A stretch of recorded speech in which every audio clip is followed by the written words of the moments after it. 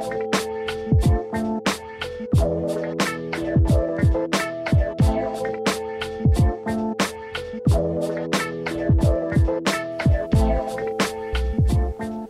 and welcome to the Commander Theory podcast. I'm Nick and I'm here with my friend Zach. Hello everyone. So in honor of the end of the year and the start of a new one, we're going to be going over all the highlights of 2018 from the lens of Commander.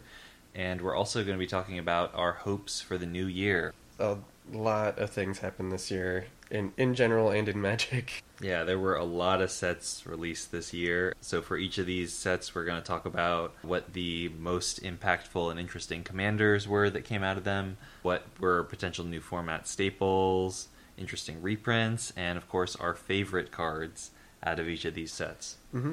So we're going to start with January, in which Rivals of Ixalan was released. I think the two most impactful commanders that came out of this set were Kumena and Zacama Primal Calamity. So Kumena is a blue-green tribal merfolk commander, and he's the first viable tribal merfolk commander, although I think his design is still kind of flawed.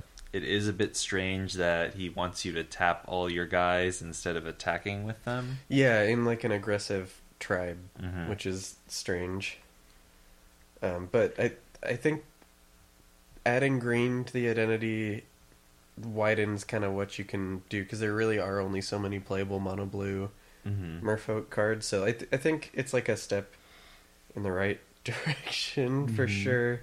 And then Zacama is just so big and good. It's definitely a really great ramp payoff, and there are a lot of cool things you can do with it. Even though like cast triggers aren't quite as abusable as some other things, Mm-hmm. it's still a powerful commander. You can do things like copying the trigger with like Strionic Resonator. Yeah, even just bouncing it, because when you have that much mana and that much mana untapping with Zacama, if you can bounce Zacama and cast them over and over and over again, it's pretty strong. And then it gives you win condition right there. Ravenous Chupacabra was released in this set, and I think that's easily a new format staple. It's found its way into a lot of decks, and it's just a pretty clear upgrade over past cards like Necrotal. Yeah, I would totally agree with that. Journey to Eternity is a great tool for Reanimator decks. That's the black-green flip enchantment from Rivals of Ixalan. I've seen it put to good use in decks like Muldrotha, any like green-black deck that has sack outlets and is interested in playing out of its graveyard, which is most of them. Yeah, a lot of them. It's a good chunk of them. Yeah.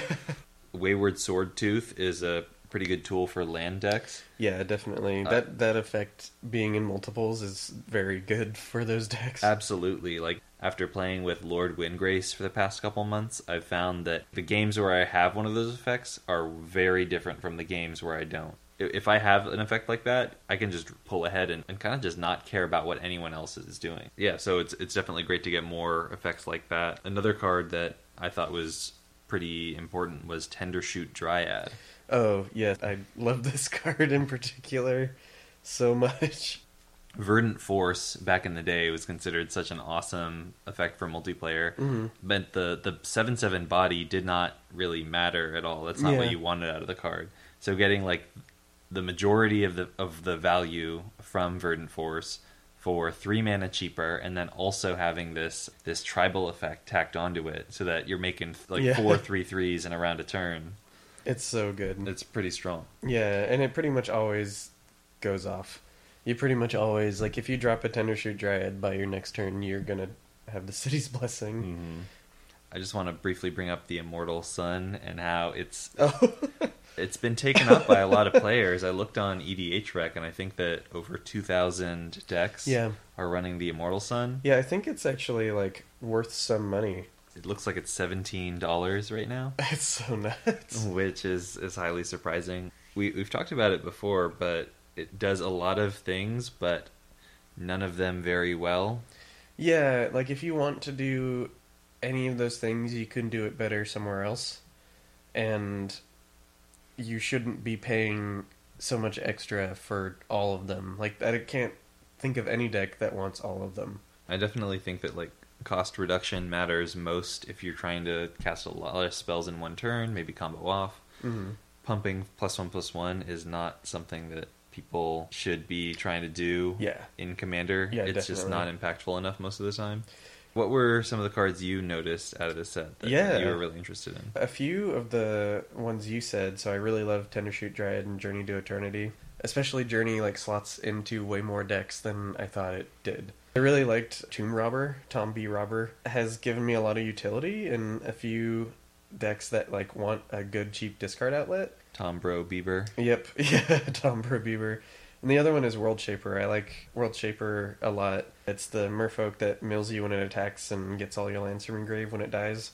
This effect stapled to a creature has been like invaluable to me in a lot of my decks. Have you played a lot with it? Yes. Okay. Yeah. I'm a little reluctant to put a lot of dies triggers in my deck if I don't have a consistent way to sack Yeah. them. And to be fair, I've only put this in green decks with sack outlets. Okay, all right. So my bias is very much green like value engines. But this in particular has actually won me some games because like you have a World Shaper and then they can't like Armageddon, or they do Armageddon and you play World Shaper, or you've milled yourself a ton, all of a sudden you go from like turn 6 or 7 to like turn 20 and so yeah, those are kind of two of my favorites from this set in particular, and I was really happy with the set in general coming out of just Ixalan. It definitely was a big upgrade. Yeah. And I just wanted to call out one favorite.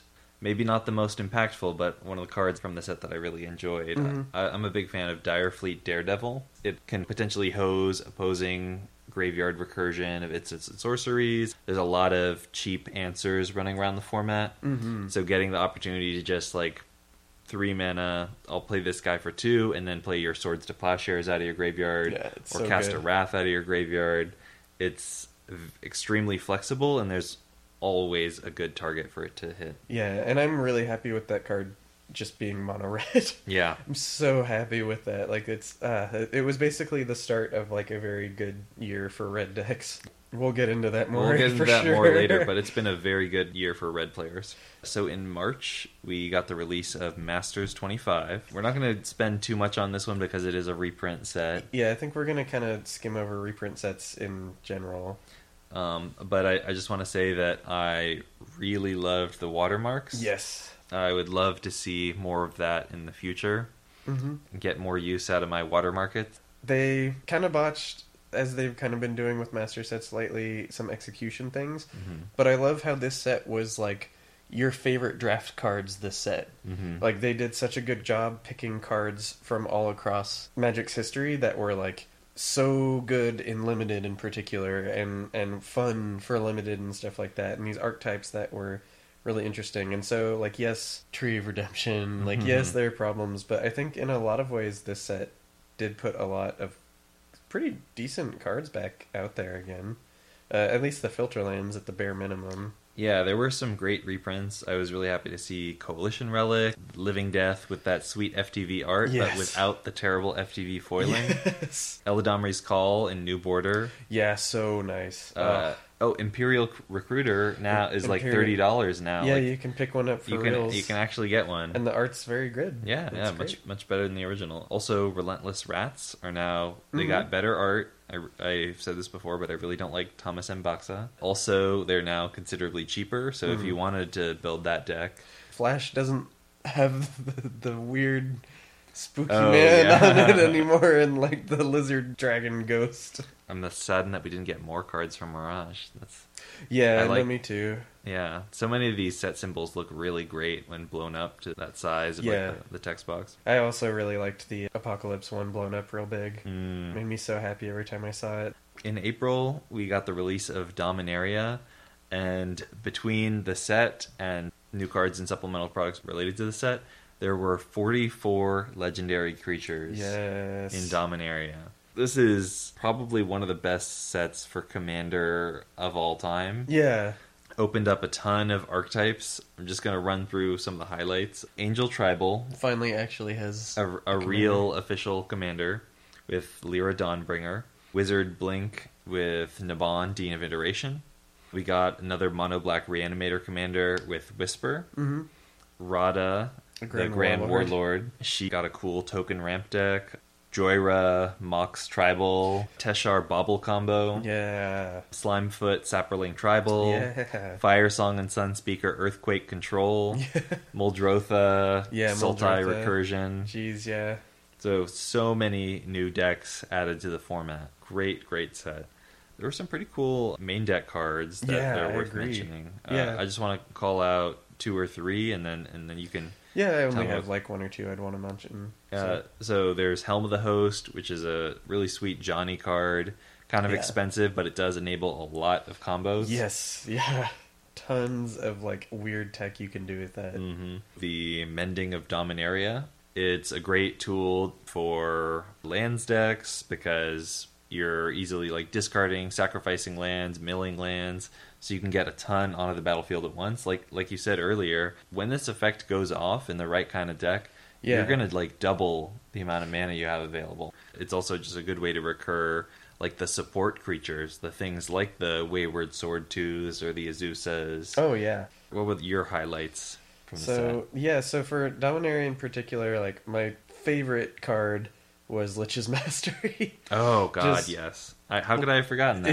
Yeah, well, I mean, there's so many cards in this set. Like, Lich has been my favorite card in Magic, and I always try to put it in decks. Every now and then it works out pretty well, or it's like usually like a funny thing I do. But the fact that Lich's Mastery is actually good is incredible. And that like you can just play it and get all this value, and it feels powerful. It like turns the game on its head and makes all these cards that like are bad life game into these like incredible engines. It like is so much fun. But just on top of that, like I really liked the bread and buttery effects that we got that you reprinted, like Gilded Lotus. I really liked Final Parting, which was like Jared's Orders but like different. Mm-hmm. I liked the new version of Squee a lot. I just kind of like how they put a lot of these pieces into the set that you can move around how you want. Like Garna, like what do you do with Garna? You can do whatever you want with Garna. I want to call out one thing that I really like from the set from a mechanical standpoint and what it could potentially mean for the future.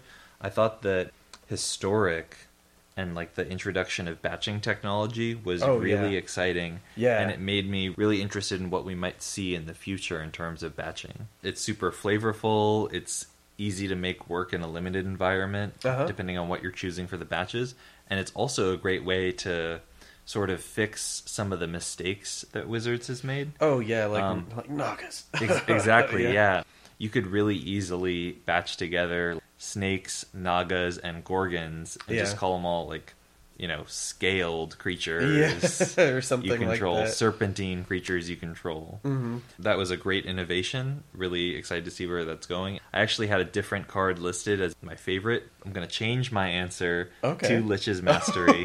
Because you're right, that is such a cool card. And I'm glad after like so many iterations, they finally got it right. Yeah, it's correct now. It is, it is not only like cool, it is now powerful and like playable. And playable is the key word that we've been looking for after like 25 years. Absolutely. I also wanted to give an honorable mention to Teshar, Ancestors Apostle. So I've played this deck and took it apart because it is kind of just non-interactive combo. But it is one of those combo decks that really helps you improve as a player. Oh yeah. Because there's just so much going on, and what tends to happen is like anytime you have a sack outlet on the field and any 3 random permanents from the deck on the battlefield, you can probably win, but you just have to figure it out. So you have to constantly reanalyze the board with every new draw because you might be sitting on a win and not even realize it. That's so funny. I really love Teshar. It's just like a tool to train your brain to like recognize unique board situations. Next release we want to talk about is Battle Bond in June. Yes. So there was a lot going on here. There were 6 partner pairs and 2 standalone commanders. Mm-hmm. The breakout commander of the group, though, was Najila and her warrior tribal list. Yeah. I built the deck. Honestly, I think the power level is like a bit too pushed. It's just like Krenko, but more colors and cheaper and faster. Yeah, I can definitely vouch for that. In addition to Warrior Tribal being a new archetype, there was also the coin flipping archetype got official commanders with Zinderspilt and Okan. Mm-hmm. We got Krav and Regna, which are good alternatives to Teysa 1.0 sack outlet shenanigans. And then Will and Rowan Kenrith, they seem like good alternatives to Mizzix for like a Izzet spell combo deck. I'm really happy that Red Blue got 2 commander sets this set too. Mm-hmm. So there were some great reprints in this set. We got Doubling Season, Seedborn Muse, Land Tax, Greater Good. Yes. Which Greater Good I was really happy about because they used the Judge promo art. Yeah. It looks amazing. Looks so much better. Diabolic Intent, Mycosynth Lattice, Vigor, not a great card, but was $20 for some reason. So the people who enjoy it can now get it at a reasonable price. Yeah. Nirkana Revenant, staple for mono black, and it was more than $20 for a long time. Yeah, random mythics that they only print once can get so expensive sometimes. Bunch of great reprints, so good value in the set, good value for players. What are some of the new cards you want to talk about? Yeah, so they pushed the power level so hard in this set. So, like, Arcane Artisan is very good and very cool. Like, cheat out these fatties, but also get, like, card selection. Like, Bramble Sovereign, which is kind of just a good staple. I really liked Bonus Round a lot. It made so much sense. This set also had a bunch of goofy instants, so, like, the You Don't Lose the Game, which I don't actually like, but I like that it exists. I really like Thrilling Encore. Like, this is such a funny, cool card. And there's other little things. Victory Chimes, like, it just is a mana rock that untaps on everyone's turn. Generous Patron. Generous Patron. They're, like, cards that I'm one day going to try and find slots for that I haven't quite yet. On top of the, like, land cycle, which is, like, just so good for Commander in general. I also want to bring up Last One Standing. I think that's a really efficient board wipe that has a lot of fun to it. Yeah. Like, yeah, maybe you won't get one of the creatures you really wanted to get off the board, but it's 95% of the value you want out of a Wrath at a cheaper cost than you'd be able to get it at most of the time. Yeah, and whenever the, like, Malignor Elf lives, that's fine. Like, that could be worse. There were also a ton of new Warrior Tribal effects. We got, like, Rushblade Commander, Mindblade Render, Blaring Captain. And one of the new warriors that's actually my favorite card of the set that I really want to highlight is Azra Oddsmaker. Yes, actually, that's something I should have mentioned too. That card's so cool. I really love discard outlets, so it's a great way to do that. Just get something in your graveyard, generate some card advantage. Over the course of a couple turns, it can really just get you a ton of value. Yeah. And at such a low cost. Definitely, like, please just give us more black discard outlets. Why are you so stingy with those? It doesn't make any sense. It's already, like, there are already cards in Legacy that bust this open. Like, who are you protecting? Especially in these supplemental sets. So that's your probably favorite card, right? Yeah, that is my favorite card. Yeah, Grothama. This is just my favorite card for so many reasons. It's funny because I haven't personally played with this card. I've seen it played and loved the concept of this card.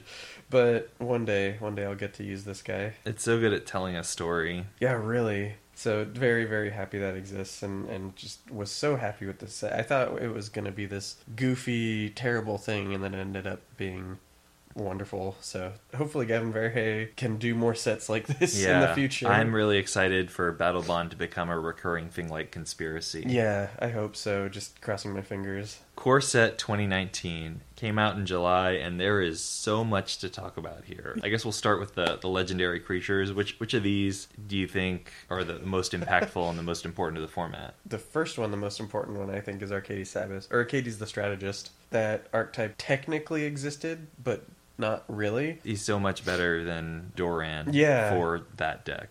Yeah, 100% agree with that. I like Goreclaw a lot, too. I think that's interesting. I do wish he was another color. This set, in general, seemed like they were actually, like, looking at Magic and looking at places it can go. And that made me feel, like, very good about the future.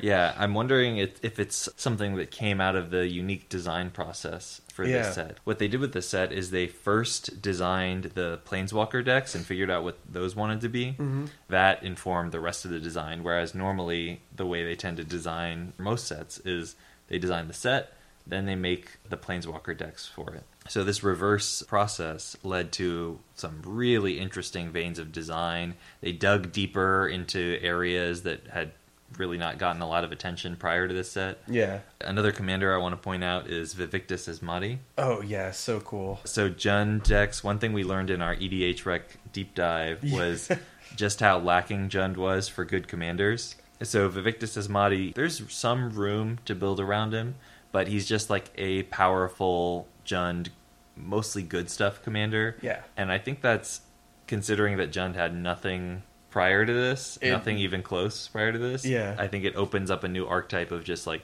I'm going to be Jund, and yeah, I'll like set up the top card of my library a little bit, but I just want to like control the board and... Yeah, and just slowly, like, creep over top of you. Yeah.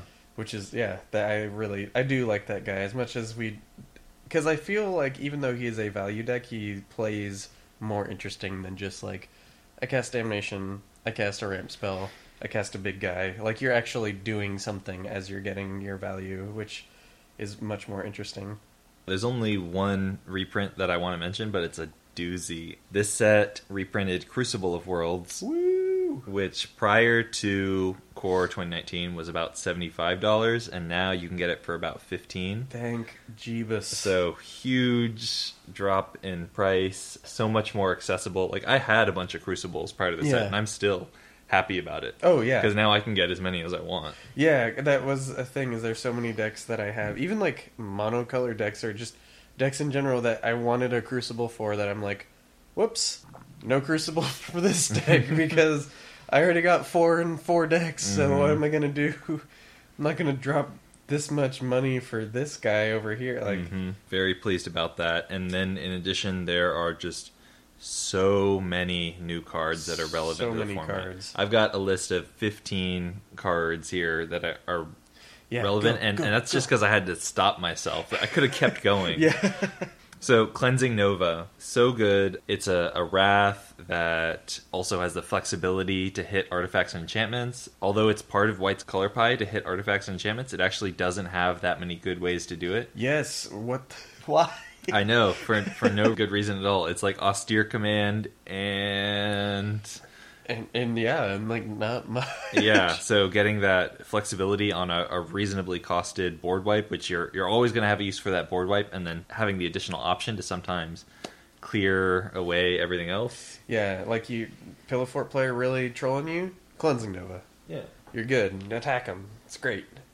This set was again like a sign that they are looking at the game and they're looking at how players play and thinking about what they need to add in particular with the commanders in the set, but also the reprints. Because we didn't mention Scape Shift and stuff and Omniscience, but like those are things that need reprinting. And then these new cards that slot in so well that you have a bunch listed. So I'm going to let you keep going because I got really excited. Okay, all right. Nexus of Fate, yeah, it sucked that it was only available as buy box promo. Yep. But it's also the best win condition ever printed for a self-mill deck. Yeah, it's incredible. If you're able to mill yourself out, then all you need is one copy of Nexus of Fate in your deck, and you're good. Yeah. Like, it doesn't matter if they have counter spells for it. Well, still did its job. And once they run out of counter spells, then you just win the game from there. And it's just, do you have any win condition in your deck at all? Or do you have a commander that can attack for damage? Okay, you're fine. Yeah, you did it. Congrats, everybody. Meteor Golem. This is by far the best colorless answer to permanence, other than, I guess, Ugin. Yeah. But Meteor Golem is also like way more easy to recur, much easier to tutor out. It's cheaper on on multiple dimensions. Yeah. Satyr Enchanter, it's just getting us closer to that critical mass of Enchantress effects. I've made criticisms before about Enchantress effects and like the cast trigger not being exactly what you want, but it's still good. It's still useful. You're still going to run it in your Tuvasa deck or whatever. Totally, yeah. Elvish Rejuvenator, it's another Wood Elves effect for the decks that want those. And it also has the benefit of hitting lands without basic land types. Open the Graves, which seems great for like a sack value. Yeah, sack deck. outlet decks. I'm thinking especially in Savra. You sack your Bloodghast, you get a black token that you can then sack to Savra, so super easy to keep the board clear. Liliana's Contract, great ratio of cards drawn per mana spent. It's like, it's not quite a Promise of Power, but it also has additional corner benefits. Like if you're playing a black Enchantress deck, like say Daxos the Returned, it being an enchantment matters a lot. Yeah. And maybe you'll get 4 demons. Who knows? Leonin War Leader seems like a great addition to cat decks. So Arabo, Roar of the World, is very happy to see that. And it's also just good in like the white token variants that are around, because it fills your board up so fast. As long as it like survives combat, like it's great. Like just get a bunch of cats. And if you have a token sacrifice deck, like say Teysa, you know, these tokens are clampable. You can feed them into stuff like attrition, whatever. It's wonderful. Yeah, it's great. Mirror Image. If you are one of those deck that runs clones but doesn't maybe care so much about what your opponents are doing, I'm thinking maybe like General Tazri. Like if you Tazri out like Hagra Diabolist, and then you clone it, and you have 2 Diabolists and minimum 3 allies on the board, it's so easy for you to kill people at that point. It takes so little effort. So Mirror Image is just another cheap clone that you can use to copy your most important creatures. And also CMC 3 or less, that's relevant for things like Sun Titan. Yeah, so good. One with the Machine. Blue has a lot of ways to draw a lot of cards, but it's a solid reward for committing to artifacts. Goblin Instigator, relevant to things like Krenko, Perforos, Zeta. Salvager of Secrets is another Archaeomancer type effects for the decks that really want to loop those with Time Warps and combo out that way. Transmogrifying Wand is a really good tool for artifact decks. It's a great way to answer threats, and if you're an artifact deck, you might not be running colors that are great at getting rid of creatures. Oh yeah. So if you're like in a blue artifact deck or something... Yeah, turning their like 6/6 dragon into a 2/4 ox is a lot more manageable for you. Absolutely. Volley Veteran, it's the Goblin Flametongue Kavu for those sorts of decks, so that's a great new addition to the format. Really helps out those tribal builds. I just want to get into my 2 favorites. I couldn't choose between them. So Goblin Trashmaster, he's a lord for goblins, pumps them +1/+1, and he lets you sacrifice goblins to destroy artifacts. And then also Dark Dweller Oracle, which is a 2-cost 2/2 goblin that lets you pay 1 and sacrifice a creature to impulse draw the top card of your library. Yeah, so good. So I'm a big fan of these for multiple reasons. It was really smart to make them goblins because there's so many decks that can efficiently generate goblins, and this is an awesome way to turn them into card advantage. Also, like, sack outlets in general, having more access to more of those in red is great. I'm hoping that in the future they'll play more with Felden of the Third Path type red reanimation. Yeah. Or maybe like shift Shallow Grave type reanimation effects into red. So it opens up opportunities there. They are goblins themselves, so they work well in goblin tribal decks. These cards provide a lot for the dumb red goblin aggro decks to do. It's a lot of play for not a lot of cost of putting them into your deck. It's not like this was a expensive goblin that did nothing and like pay 2 and sack a goblin to blow up an artifact. No, it's just like, here's a Goblin Lord, which you probably were going to play anyway, and here you can blow up your artifacts now. And like having that kind of like versatility in those mono red decks was needed. It's terrible when you have to choose between like, do I want to dilute my goblin theme in order to have more answers to opponent stuff, or in order to get ways to refill my hand and get card advantage? And it's like, you don't have to make a choice here. Like this Goblin Trashmaster, he's a goblin, he helps your other goblins, and he provides you with the ability to control your opponent's artifacts. Or Dark Dweller, it's like a goblin, gives you something to do with your tokens, and he can help you refill your hand after you've played out all your dudes. One of my favorites in this is Fraying Omnipotence, which is everyone loses half their life, discards half their cards, and sacks half their creatures, and you round up each time. I'm not a big fan of Group Slug, but I like really big effects that you can break symmetry on. When you're pitching half your hand, and you're forcing everyone to pitch half their hand, and everyone goes from 40 to 20, and everyone, like, board is just, like, cut in half. Like, it's such a big effect for, like, not that much mana that you can very easily twist to your favor. I really like Nexus of Fate, too. Mm-hmm. That actually is probably one of my favorite cards in the set. I know people who complain about extra turn effects, and I understand that complaint. But I think that's for two reasons. One, because people play extra turn effects really bad a lot of the time. So people like don't quite understand when or how to use the extra turn. And or people don't understand when they've lost. So like, yes, I'm taking a long time on my infinite turns. Would you like to scoop before I get to my win condition? No? Okay, I'm gonna keep going then. So that kind of thing. Like, I know that that's not fun because, like, I mean, in theory, they could mess up somehow, and then you get a chance to... Like, I understand why people do this or why they play it out, because they don't want to, like, give up on a game they could have won. But I really like Nexus of Fate. I think it is the best version of this we got. I like that it's an instant, and it is such a shame that they put it into the world the way they did. So in August of this year, we got Commander 2018. We've spent many episodes talking about this, but it was great. It opened up so many new archetypes, and the principle behind the design was just meeting players' needs. And I really hope that they take that into the future and like continue to do that with future Commander sets and maybe even other products. I also hope that they don't take the wrong lesson out of the Commander community's backlash against this product. I think that it got a lot more hate than it deserved. Like, people were upset about reprints and value of decks. And made the entire narrative around these products negative, when really it should have been, thank you so much for giving us what we wanted. Can you also give us more value in the future? There are some weird new cards they printed, but the commanders are just like so many home runs, like so many more than in a normal year. And this is this year too, like when we already had Dominaria and we already had Battle Bond, and then this comes out and we have even more commanders that are fun and diverse and like interesting, and new avenues are opened up. That's a really good thing for the format and hopefully for the future. Yeah, there were so many new archetypes come out of this. I'm just going to give you my top 5. Yeah, go for it. Lord Windgrace. He really made the lands deck into something viable and unique. Yuriko, Ninja Tribal. Definitely. So many people are happy about that. I've seen so many threads on the EDH subreddit about Yuriko. Tuvasa, it's really the Enchantress commander that we needed, minus a slight imperfection in the color identity.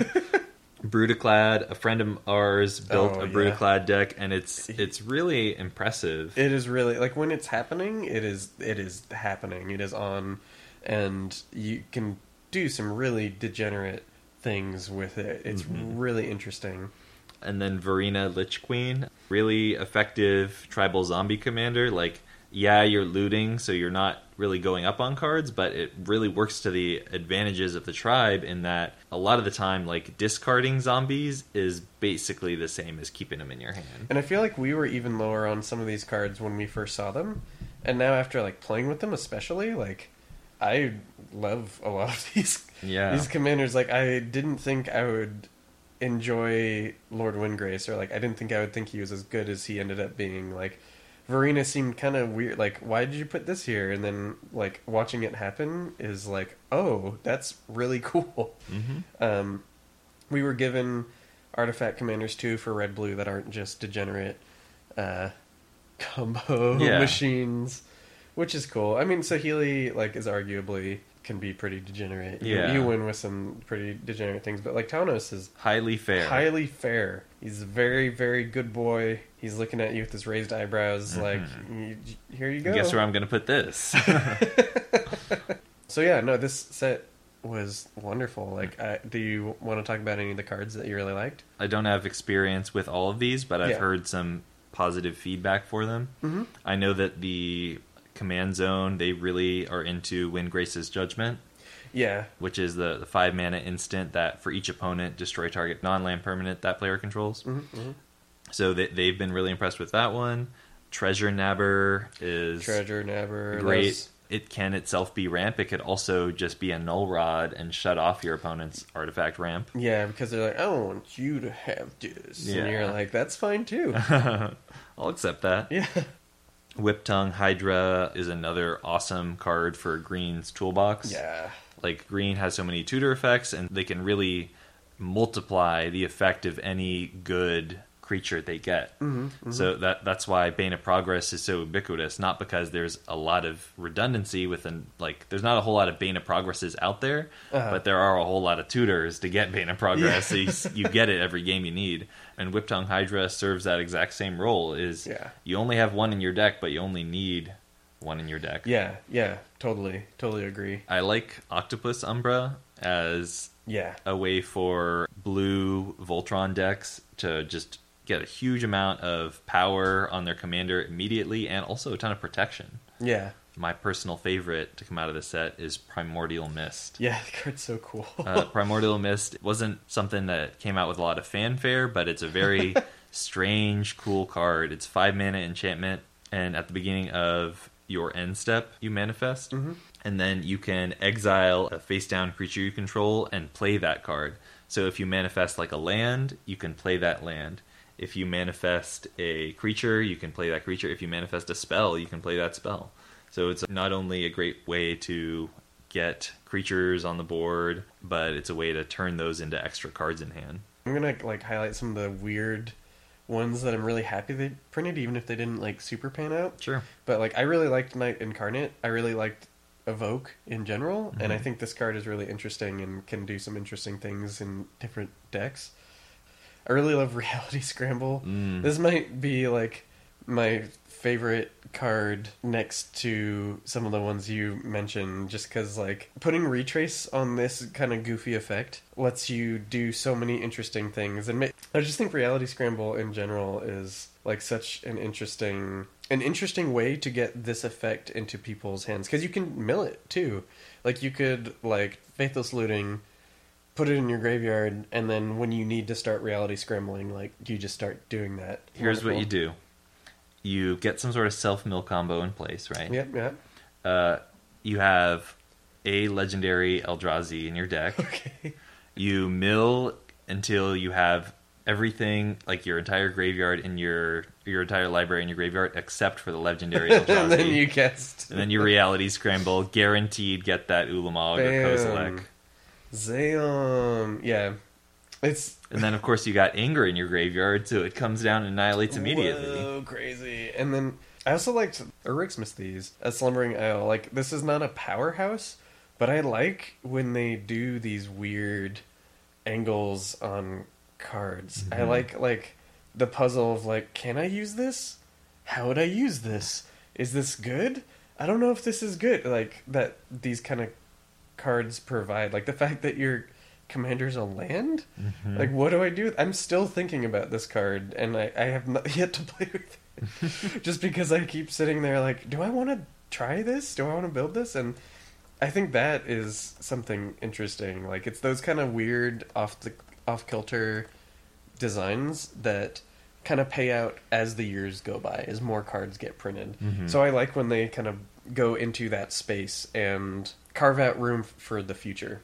For all of the faults it had, and this is also a theme of this year, for all the faults that the release had, it did so many things right at the same time. Of those 5 new commanders I mentioned, those highlights, I've made 3 of them, and somebody else in my playgroup made another one. Like, this set is spurring the creation of so many decks. Alright, the next major release this year came in October, and it was Guilds of Ravnica. Yeah, you might have heard of it. There's a few commanders I want to mention. There aren't that many commanders that really open up new archetypes or seem super fun to play with. Yep. I want to mention Niv Mizzet Parum. Not only does he have the combo potential of the original Niv Mizzet, in that you can just throw a Curiosity effect on him and instantly win the game, but he also is like a really powerful spell combo commander, in that, like, suddenly all your cantrips draw you an additional card, or your rituals draw you cards. Yeah. So it's really easy to combo off with him in multiple ways. And sometimes what you're doing is just like, well, I'm gonna just play all these cheap spells and mana generating spells until I get to my Curiosity effect, and then that's how I'm actually gonna win the game. He's a good addition to the format. Yeah, I'd say that. Gives you additional options. I also really like Izoni. Yeah, Izoni is awesome. Because it's a great graveyard-based sack outlet. It's a good alternative to Savra. Yeah. Rather than spending all your time controlling the board and what everyone else is doing, like you get to just draw a bunch of cards and you get this army. So it's like Savra sometimes had the difficulty winning. Yeah, after you started because you're getting sacking cards. all your creatures. Yeah. But Izoni is canned army. She's great value generation. So I made and have been having a blast with Lazav the Multifarious. It's just an interesting take on a graveyard deck because it's so like personally focused. And there's a bunch of weird tech. Like I'm still trying to find stuff to do with this commander because there's not really an easy search you can do for it. Like you look for like tap, and then you can look for like CMC, you can look for so many things, but it's because your commander is so cheap, you can create these engines with weird cards that are much easier to assemble and better than I thought. You're just getting value until all of a sudden there's something in there. Maybe that's like Pillapala and Palladium or whatever. Maybe that's Tree of Perdition and Pillapala. Like it doesn't.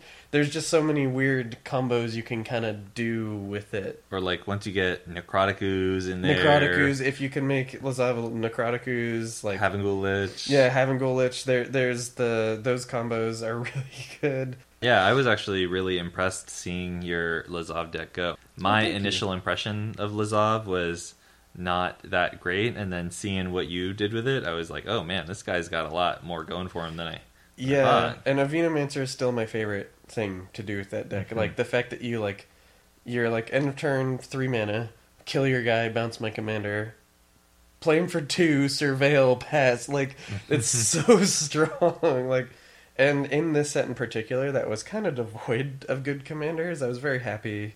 I don't agree with their choice to cut out half the legendary creatures in favor of planeswalkers. Yep. Because Yeah. nobody's playing Brawl.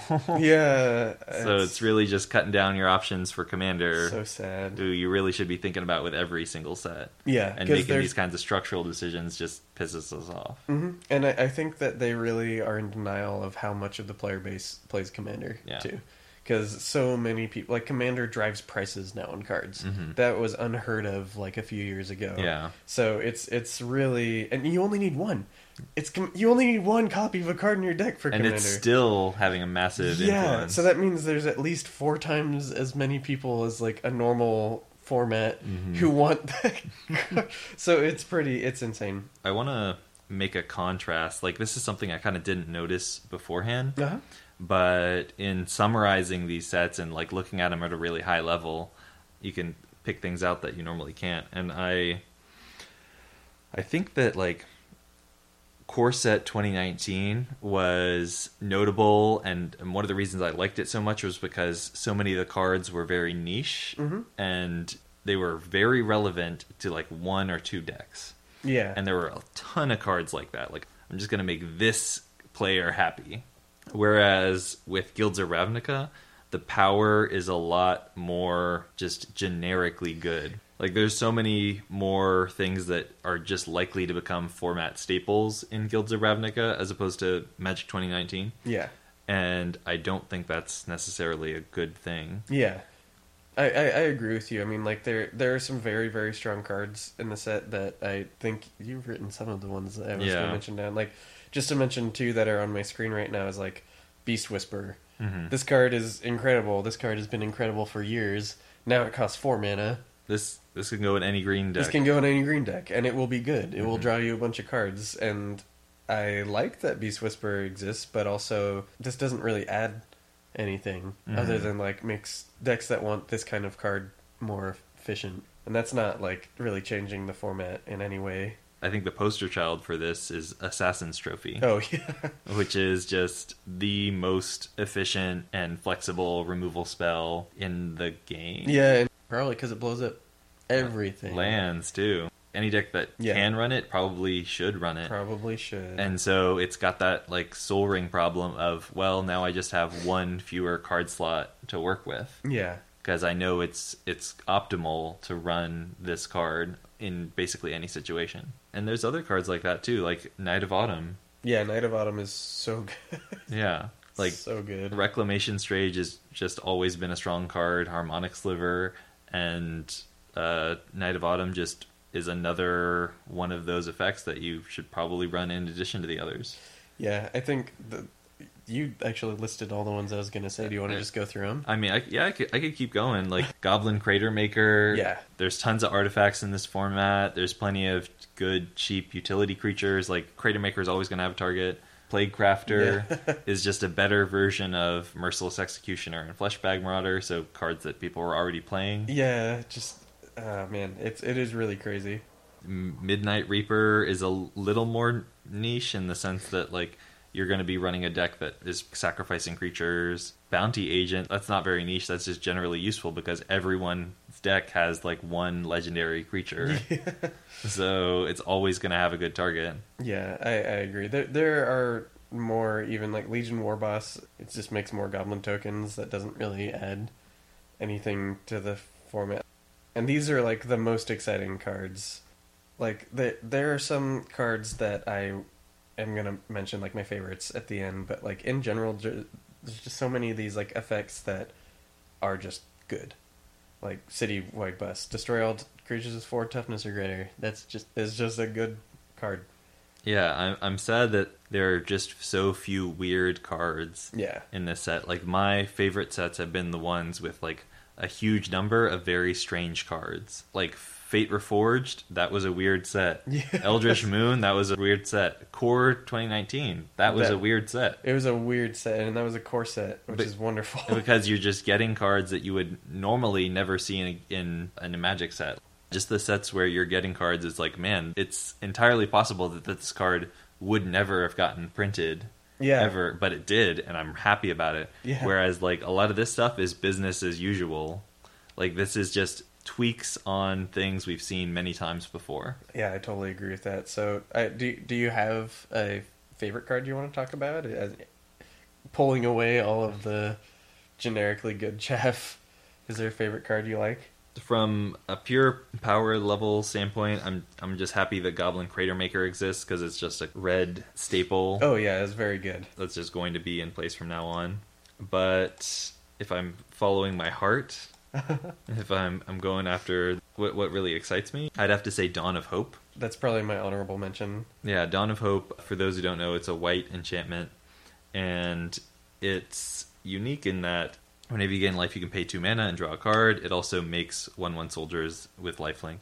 Yeah. But white almost never gets card draw, and this hints at a potential future where white can maybe draw more cards in certain circumstances. Yeah, for real. So it's kind of, I'm sort of getting that same feeling I got when I first saw Mentor of the Meek. Yes. Yeah. Which would be wonderful. Mm-hmm. Yeah, I think my favorite cards, to keep the theme going, my favorite card would probably be Experimental Frenzy. Mm-hmm. The memes like Red Guts Enchantment Destruction is funny. Short-term, long-term advantage is like an interesting way to do it, where like over the course of the game this might let you play more cards, but it also might hose you really bad in certain circumstances. This is probably my favorite card next to Lazav. And I do want to give an honorable mention to Amara, new Amara. I think she's good. I like that they made up for the abomination that was Amara Tandris in Dragon's Maze. Yeah, they really needed to, though. And I think there's a lot to play with this card. Like, within green, you've got a lot of cool opportunities to tap creatures for benefit, like Earthcraft, Song of Frail Eyes, Cryptolith Rite. Yeah, so there are a lot of like non-just combat ways to tap. This actually might be one of the best cards ever for symbiotic deployment. One of the best Can you commanders. Mention a symbiotic deployment for the people who might not be familiar with this format staple? Yeah. All right, guess I'll pander to him. So this is 2 and a green for an enchantment. You skip your draw step, and then you can pay 1 and tap 2 untapped creatures you control to draw a card. Amara makes a ton of creatures and wants to be tapped. So once you've got like, maybe 4 guys on the battlefield, you can start really pulling ahead. Yeah. So in November, we saw the release of Game Night. Oh, yeah. And there were unique cards in this set, one of which I think it is Commander relevant. Yeah. And it is Rot Hulk, which is a 7-mana zombie.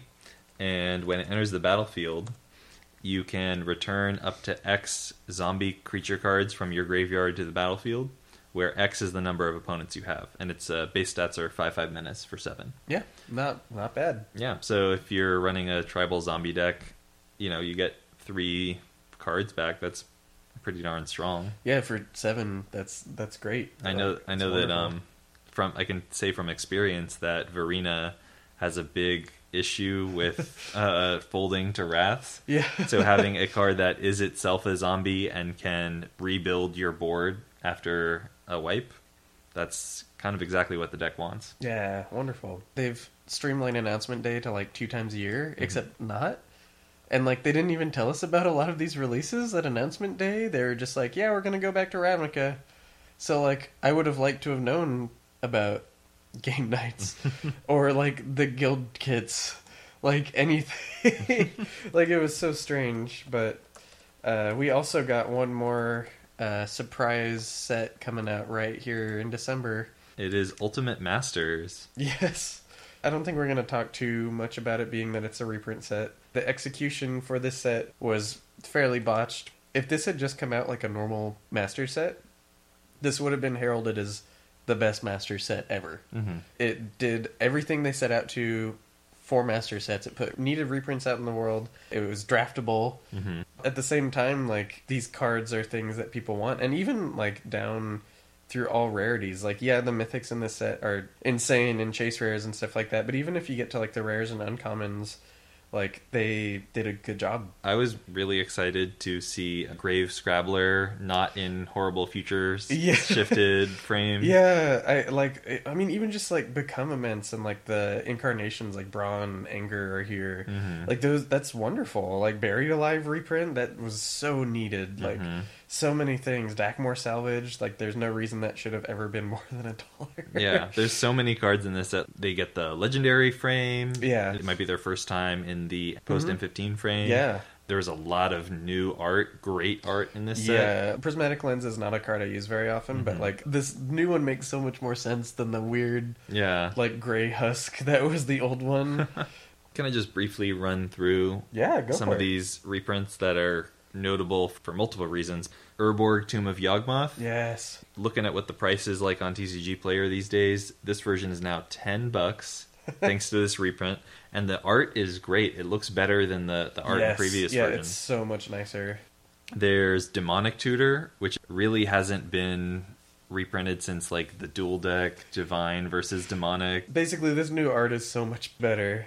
Looking like it's coming from the scrapped Ixalan masterpieces. Yeah. Mana Vault, I was really pleased about that. Yes. It's the first time you can get Mana Vault in the M15 border. It's the first time you can get it in new border, with the exception of the Kaladesh masterpiece. Yeah, and this is the Vintage Masters art, which was cool. So excited to see this, because all mine had been from 5th edition, I know. just relics, Ancient Tomb. Yeah. With new art. Oh, yes. M15 border, not disgusting FTV foiling. Yes. It looks great, and it's going to be $20 to pick these up. The Eldrazi Titans, they get the cool legendary crown.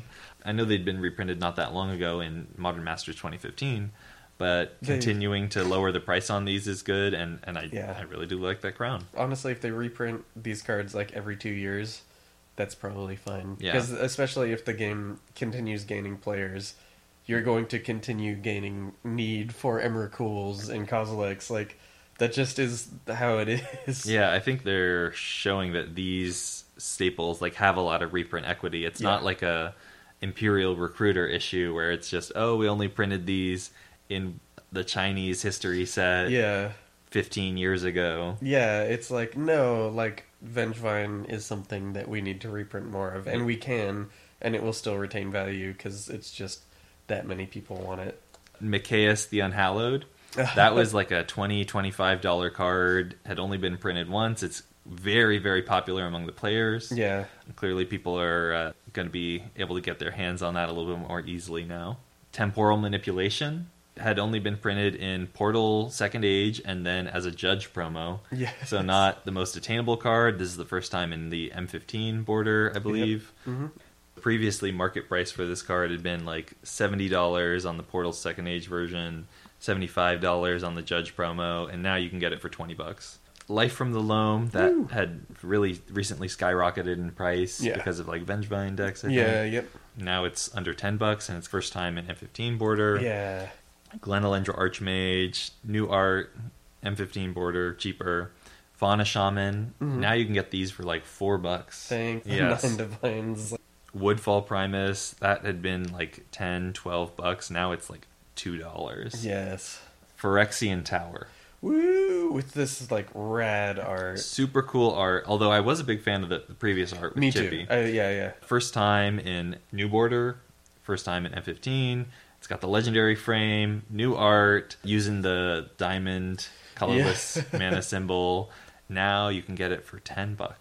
It was like $50 earlier. Phyrexian Altar. The new art is huge improvement. Previously, it was Sabo Tabak's dumbass face. The whole art was confusing and weird and hard to look at. To add insult to injury, it was $40. Yeah. Now you get it in M15 border, new art. It's got the Phyrexian writing on it. I don't know if anyone's bothered to decipher what that says. Maybe someone has. I hope so. And it's way cheaper. It's like $16, $17. And that might continue to drop. We're recording this just like a week after the set's release. Yeah. Could go even lower. Yeah. Dark Depths is a card that it's something that I had kind of like shut myself off from the idea of ever owning because its uses are so niche and it was so expensive. Yeah, there wasn't really a point. But now, like, I have a lands deck. It's not unreasonable for me to go like Realms Uncharted for like Thespian Stage and a Dark Depths and like a Petrified Field or whatever. Yep. And it's dropped down to I think like $20. Gamble, I just want more people to own Gambles. It had weird, goofy art, but Not a huge fan of that Not art. a I thought huge that the fan. Eternal Masters Was art much better. Was a lot better. I agree.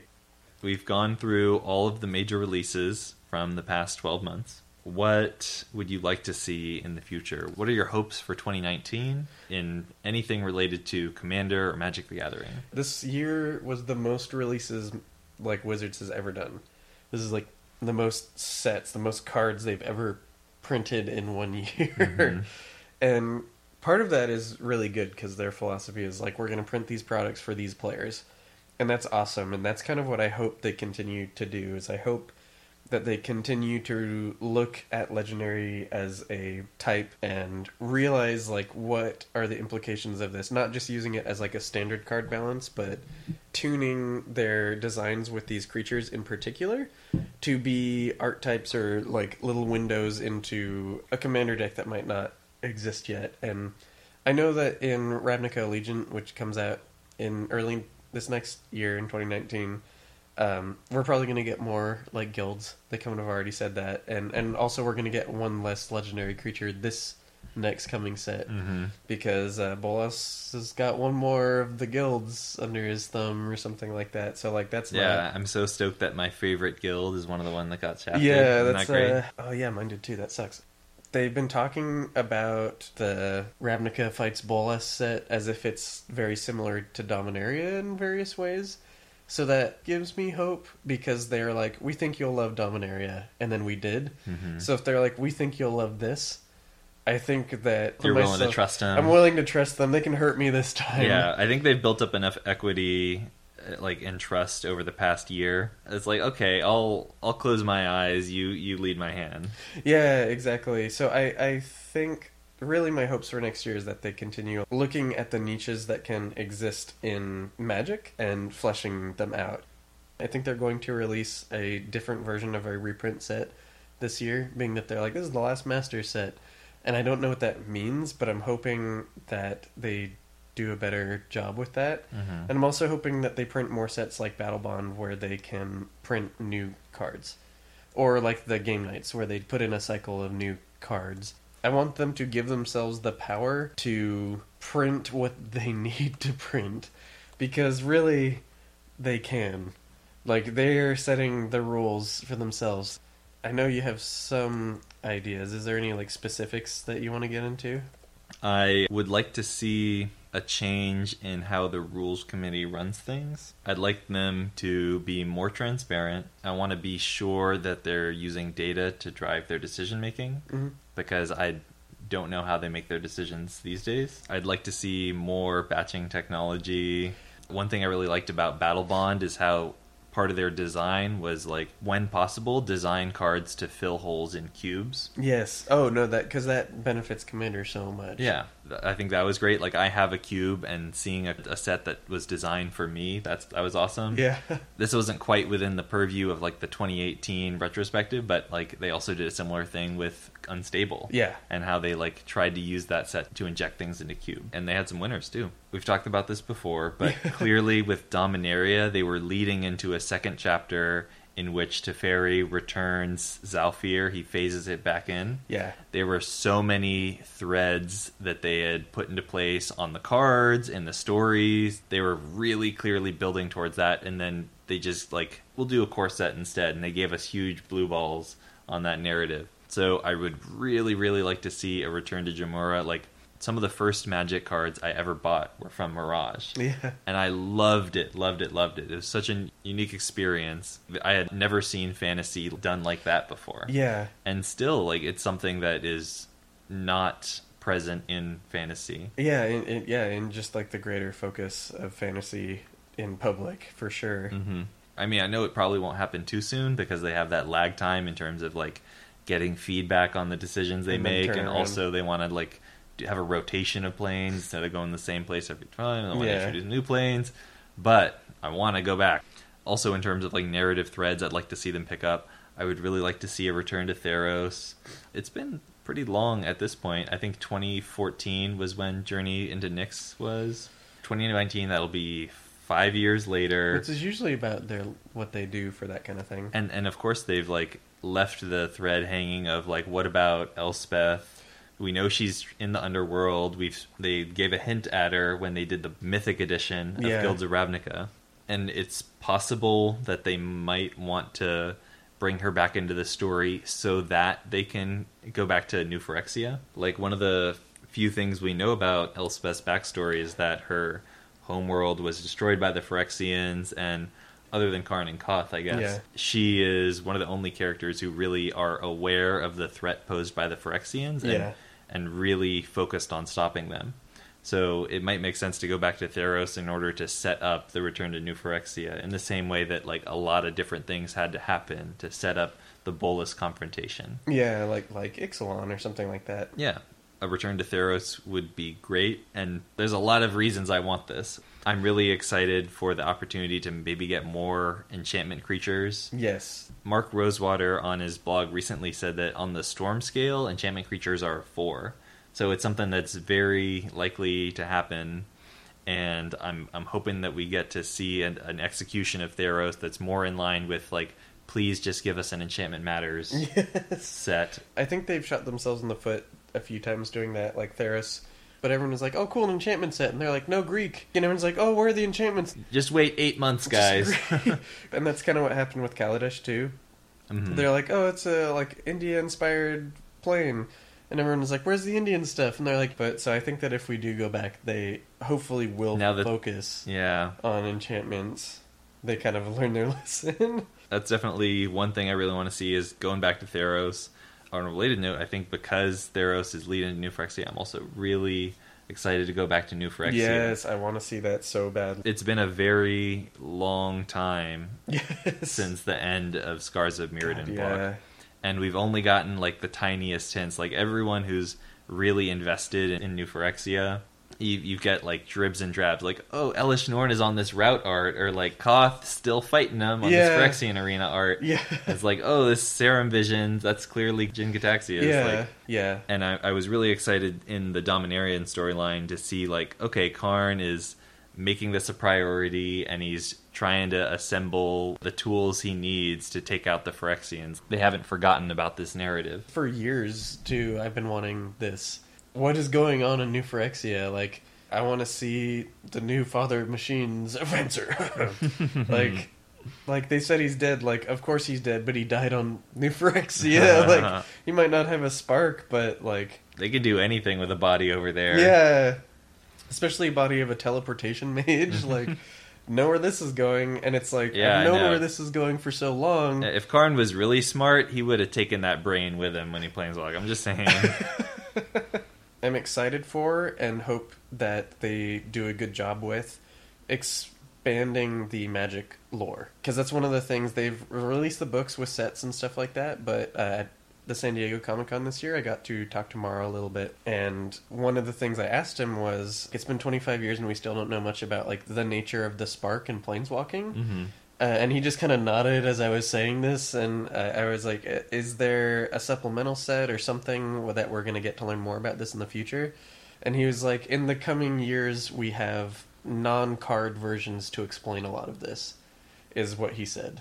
Non-card versions meaning like novels and stories? It's like, yeah, which is what I assume is like maybe board games, comics, stories. That's actually something I'm interested in seeing. Give us an insight into the multiverse that Magic has created more thoroughly and more well edited than past Magic novels. That's something I'm really wanting for this next year. Uh-huh. One thing I want to do really briefly is go through the short list. So the short list is ideas for planes that are often requested, and Wizards has heard those requests. Yeah. So this list was developed many years ago, like probably 4 years ago or something. And a lot of these items have been crossed out in the intervening years. So I think that like seeing what has not yet been done might be A good window. Exactly, into where they might potentially be going other than returns in Yeah. the next year or so. First on the list, Egyptian world. Check. All right, Fairy Tale world hasn't been done, but it might correspond to an existing world like Lorwyn or Shadowmoor. Yeah, they said that they don't like Lorwyn in regards to the fairy tale world, so I think that if we do get a fairy tale world, it'll be new. It'll be Mhm. like a different kind of take on it. That is a shame. I did really like the feel of Shadowmoor. I love Shadowmoor so much. Next, we've got High Fantasy or Camelot world. You could probably consider Dominaria, having crossed that Yeah, off. they definitely did that with Benalia. Yeah, like the focus on knights and wizards. Yeah, Indian world? Yeah. Okay. so we got that one. Yeah, Kaladesh. Especially, like, there's a whole rest of the world that That hasn't we been need. explored. Exactly. Mesoamerican world. It's Ixalan. Yeah. We got that. Murder Mystery / Noir world. This one actually, well, they might do something that focuses more specifically on this, but when they were talking about the art direction of Guilds of Ravnica, they said that they wanted it to feel darker and more like noir, just to match the fact that like there's political upheaval and there's something dark coming in the near future, which Yeah. is Bolas's invasion. Yeah. We've also got Pirate World. Okay, well that's also Ixalan. Yeah, they were able to wedge that one in there. Prehistoric world. That one's arguable because we do have the dinosaurs on Ixalan. Yeah. So- Ixalan could have looped a bunch of these together, but prehistoric could be a bunch of different things. Yeah.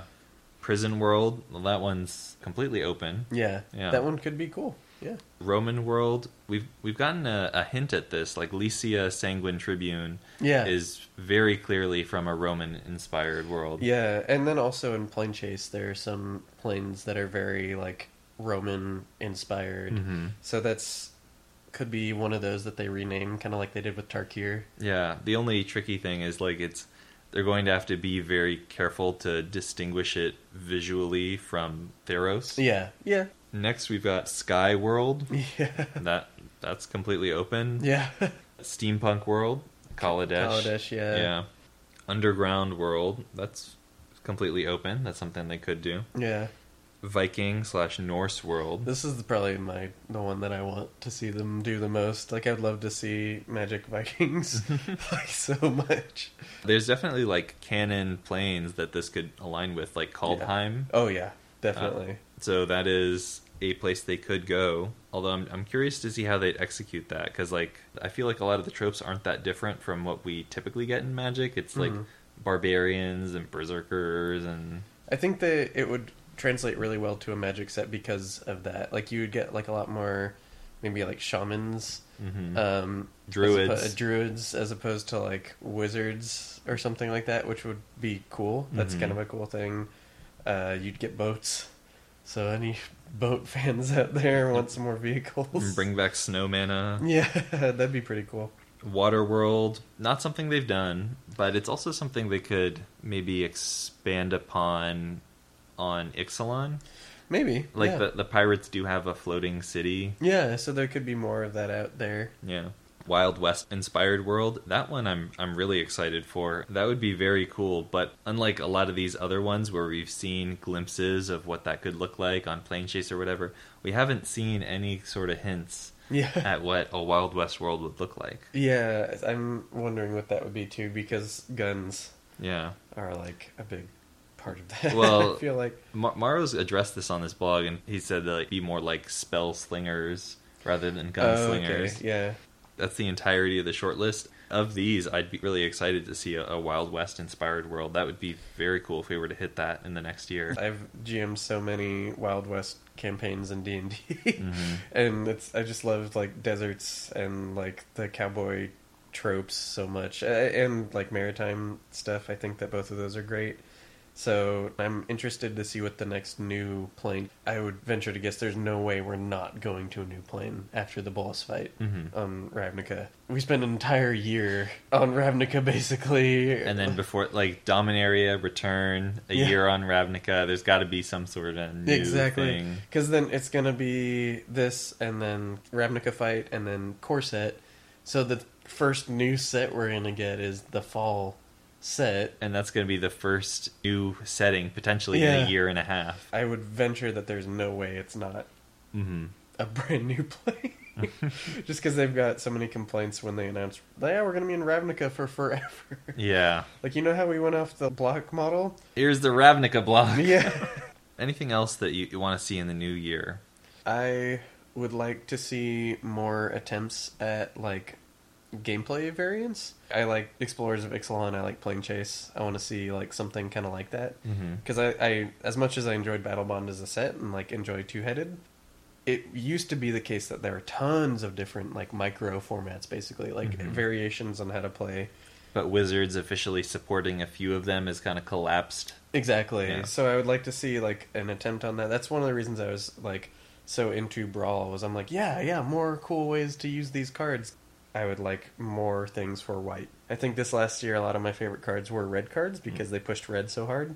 I would like to finally, like, to play white. I really hope that white is better in the new year and in the future. I think that we've addressed some of the ways that could be done in the past. Yes. Building around their strengths, expanding their design space a little bit, maybe into the catch-up realm, like playing into their fairness and making it so that if you're way far ahead of me, I get to catch up to you, or Yeah. like redistribute resources. Like that feels very white, like communism and making sure like there's a floor of suffering that Yeah. you can't go below. Yeah, that, like, raising everyone up to a level of decency. Yeah. I wouldn't mind to see a shake-up in the current Lineup. Gatewatch. Yeah. Yeah. They need a new Black Planeswalker. Kaya's Black Planeswalker. That is true. That is, I mean, honestly, that Kaya might be. What if Kaya becomes part of the Gatewatch? That she's going to be on Ravnica. The fact that she's on the cover of the novel makes me think that like she has a change of heart or something. Like she just doesn't know who Bolas is. All they really have to do is get her in a room and be like, "Hey, just so you know, the guy you're working for is kind of a dick." Yeah, you know how you're going to kill these ghosts? And she's like, yeah. And she's like, what if The ghosts are the good guys? Yeah, for real. I really don't think she has, like, a big stake in the fight. I mean, maybe the novel will prove me wrong. Because Mhm. did that one come out? Am I just so far behind? No, that one's coming out in Okay. April. You're good. Okay. Whew.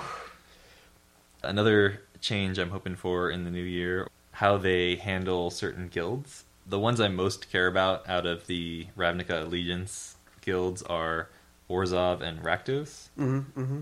I'm worried for those ones you just mentioned, though. Yeah. These are the worst colors. Yeah.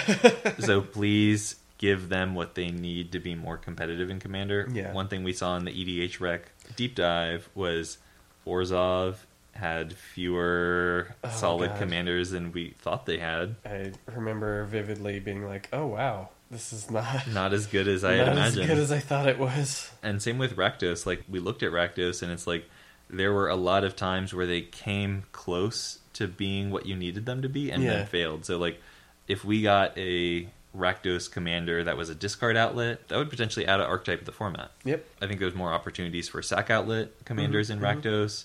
those are things that just naturally align with what the guild wants to do, but could also do a lot of good work in Commander.